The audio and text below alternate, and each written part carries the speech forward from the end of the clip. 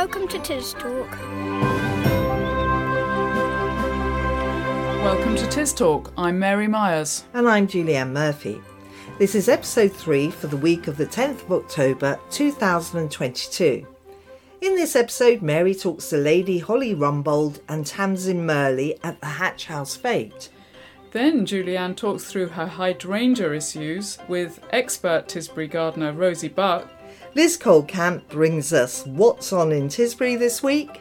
And we round off this week's show with some nature ramblings about autumn colours. Enjoy the show. The much-loved Hatch House fete took place a few weeks ago, raising in the region of £20,000 for the Salisbury Hospice Charity. Mary asked Lady Holly Rumbold how it all began.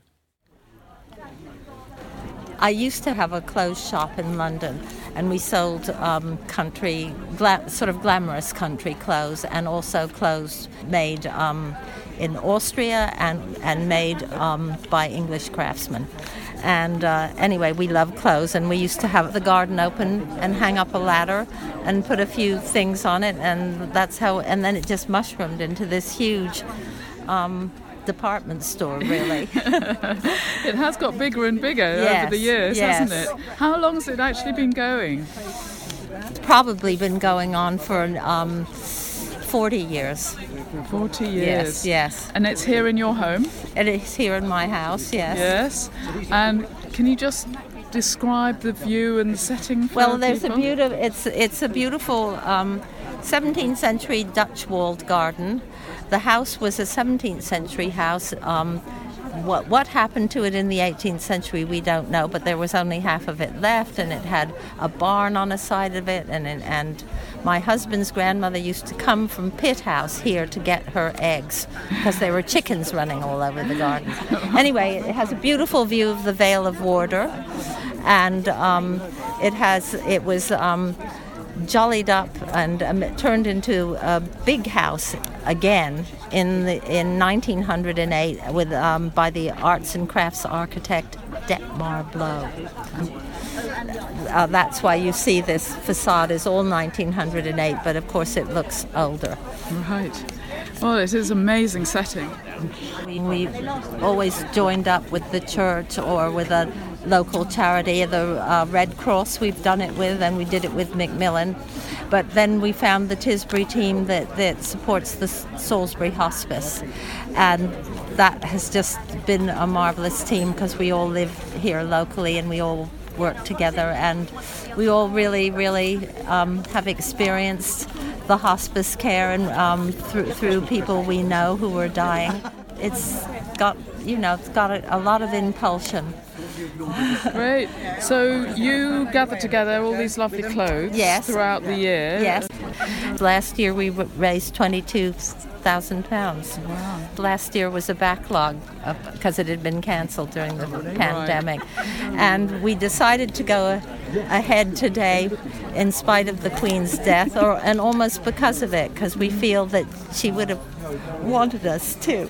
She has just died, and I'm sure she had good care when she was dying, and it's very important to alleviate pain and distress on both the person who's dying and the family, and that's what the hospice does.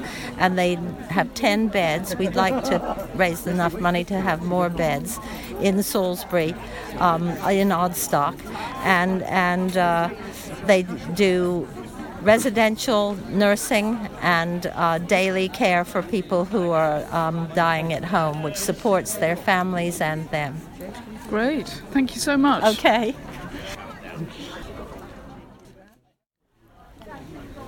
So my name's Tamsin Murley. I'm the community fundraiser for Salisbury Hospice Charity, and we have a large fundraising team.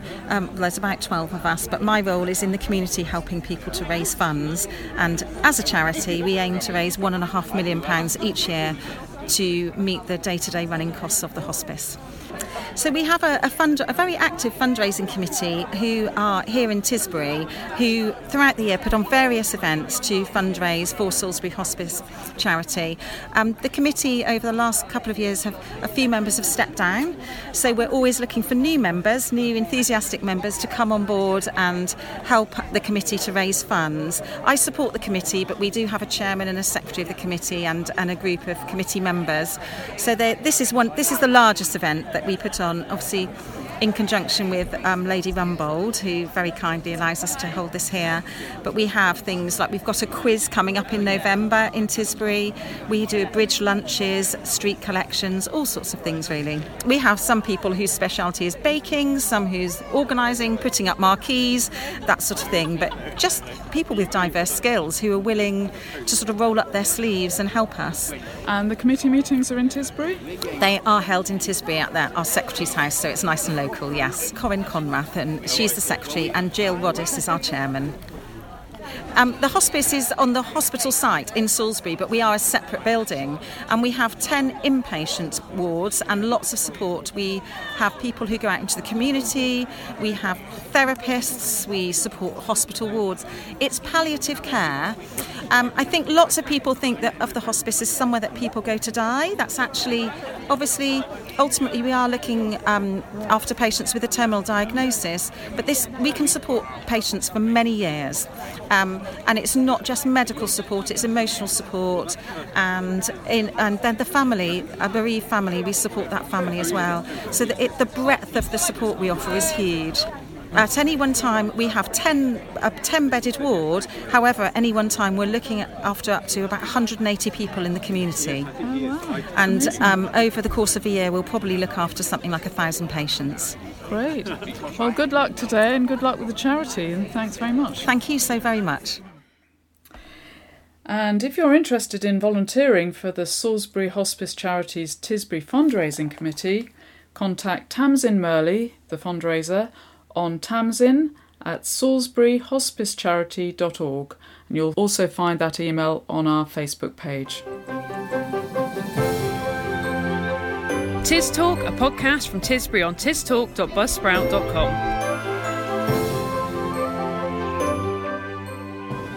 Now, here's Julianne with her gardening questions for Rosie Buck. I've got some hydrangeas doing very badly, and I'm wondering whether to move them. I think they're unhappy in the spot they're in. Rosie, do you think this is a good time of year to move plants like hydrangeas around?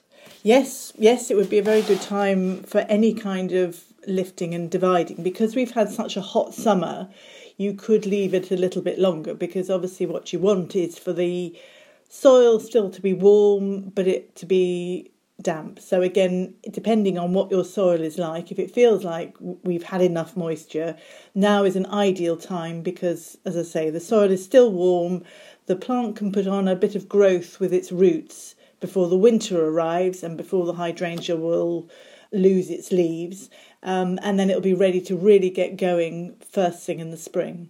Historically, it's always been that you plant and you either plant from pots or divide either in the spring or the autumn, but there's quite a feeling now with climate change that we're much better off doing as much of that work as we possibly can in the autumn, because we are now tending to get very dry springs, or much drier springs than we used to, and often quite cold springs, and then these very, very hot summers, which means you have to carry on watering.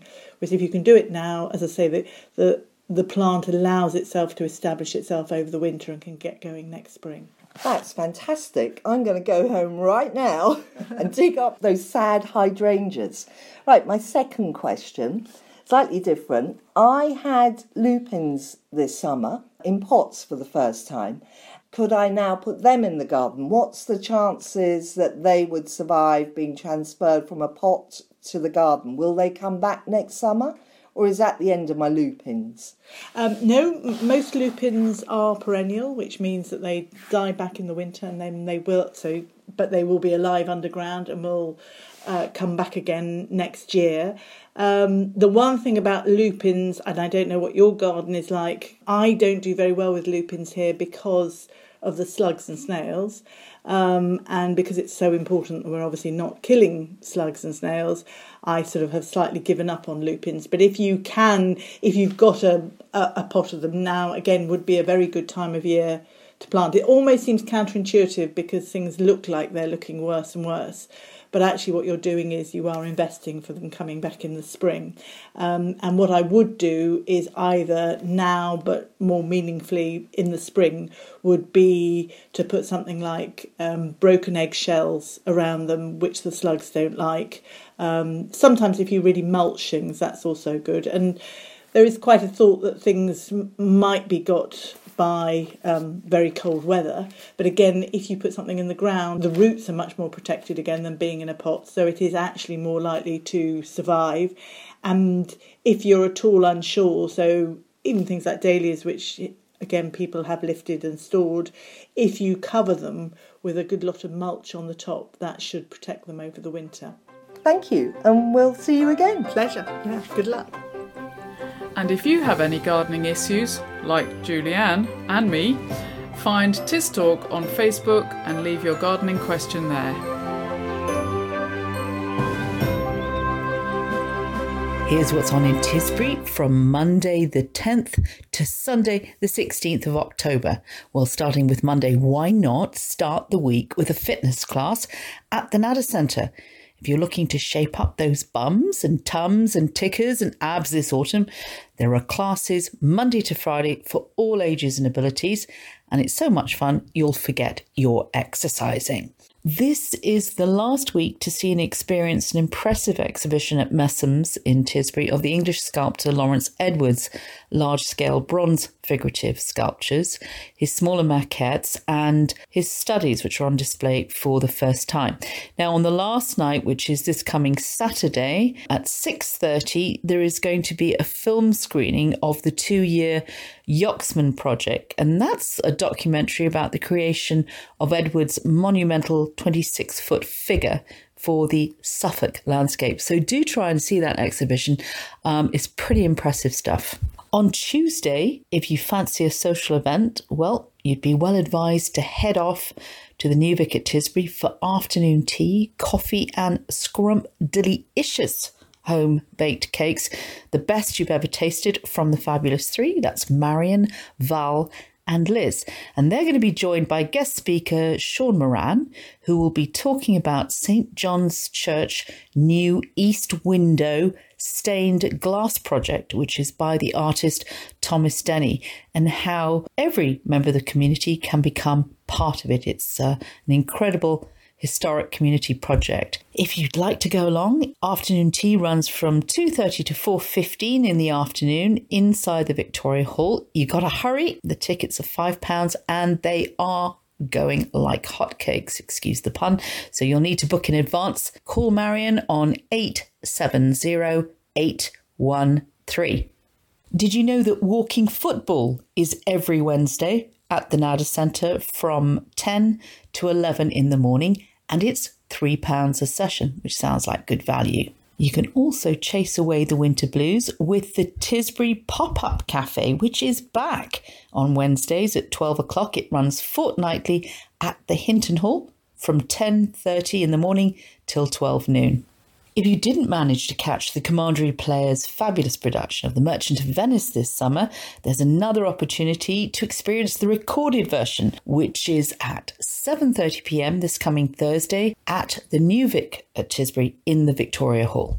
Don't forget, this coming Friday, the 14th of October, is the submissions deadline for the Wiltshire Life Awards. These are open to local business, groups, or individuals for activities which show creative endeavour, bravery, community spirit, business acumen, and young entrepreneurship and sportsmanship. Entries need to be done online at the Wiltshire Life Awards website, and you need to get them in by this Friday, the 14th.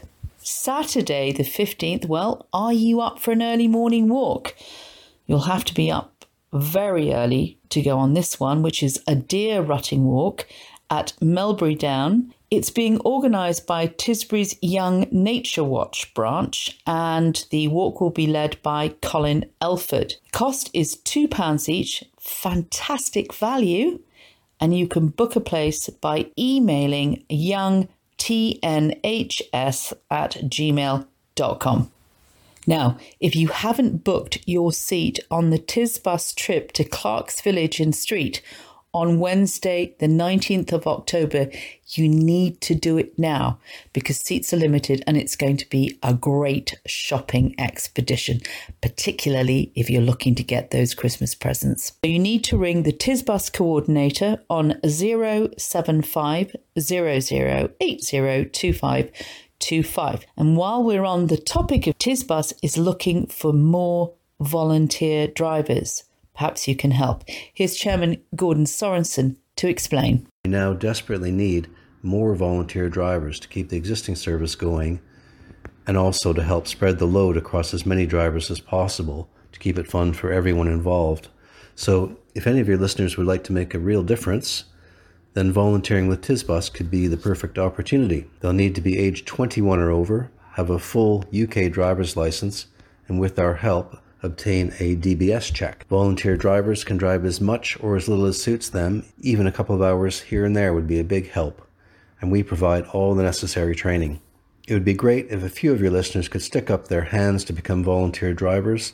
They just need to ring TisBus or check out the volunteering section on our website. Well, that's all from me. And now we have Tisbury Nature Rambles with Dee Abbott. As the heat of summer slowly gives way to the oncoming winter, I'm noticing a drop in temperature. But October in particular is a great time to take a stroll round Fonthill Lake and see the colours of autumn reflected in its still, shimmering pool. It's pleasing to observe the gradual shifting from a summer palette of greens and unripe fruit to yellows, reds, browns of dying leaves, juicy berries and ripe nuts. Perhaps the trees with the most brilliant colours are the maples. Our own native field maple has small leaves that turn a delicate shade of reddish-brown or yellow, and the introduced Norway maples turn a bright yellow in the autumn, while the common sycamore also ends the season yellow. Among our native trees, by far the most common autumn colours are yellows and browns. Beech leaves undergo a gradual change from yellow into a rich shade of orange or yellow-brown before they fall, while oak has golden brown leaves which stay on the tree for a long time before falling. For a more bracing experience, I love to climb the chalk downlands and take in the changing landscape on Wyn Green. Then walk along the Oxgrove, where in the hedgerow two of our most colourful shrubs can be found, the spindle tree and dogwood. The spindle's bark and twigs are deep green, becoming darker with age, and have light brown corky markings. Twigs are thin and straight and remain an insignificant part for much of the year, until the late summer when its fruits begin to form and are difficult to miss because they have vivid coral pink four-lobed capsules which contain bright orange seeds. Dogwood, a small shrub, has oval leaves and produces small creamy white flowers in early summer, which develop into blackberries by September, and towards the end of autumn the leaves turn crimson and the shoots blood red. The wood of the dogwood is one of the hardest, and it's said that it was chosen to make the cross on which Jesus Christ was crucified, which explains why small religious crosses are still made of dogwood to this day. I'm sure you'll agree autumn is a very beautiful time of year, and so easy for us to take it all for granted without really understanding what is going on to bring about this annual change of colour and form. Sunny days, but longer, cooler nights, then increasing wind and rain cause plant and animal communities to undergo profound changes in their lifestyles. Throughout summer, the life support system of deciduous trees has been the green pigment chlorophyll, which interacts with sunlight to provide the power source to manufacture all the tree's nutrients. And with shorter days and a weakening sun, trees can't sustain chlorophyll production and the system begins to shut down. The decaying green pigment is replaced by yellow and red, which are more resistant to sunlight than chlorophyll. A sudden bout of chill weather after an Indian summer triggers adjustments in the pigment when sap pressure is still high, gilding leaves with especially flamboyant colours. But there is a more radical withdrawal going on. As ground temperatures drop, the root system of trees find it harder to extract water, and the leaves are shed so that the tree can reserve its resources. Each leaf stem is sealed off by a special layer of cells, and the autumn winds do the rest. So, when you're out walking in woodland enjoying the colours of autumn, take a moment to wonder at the resourcefulness of nature. Oh, I hope you've enjoyed this week's show. We've enjoyed bringing it to you. Next week, what have we got, Julianne? I'll be talking to Daisy, the hypnotherapist. And I'll be talking to Ed from the post office. You can listen every week to a new episode of TisTalk, and you can find any episode you've missed at tistalk.buzzsprout.com. You can also find us on Facebook. Just search for TisTalk, that's all one word. And also look out for us on the Nextdoor app. So do listen in next week for more stories from Tisbury. Bye-bye. Bye.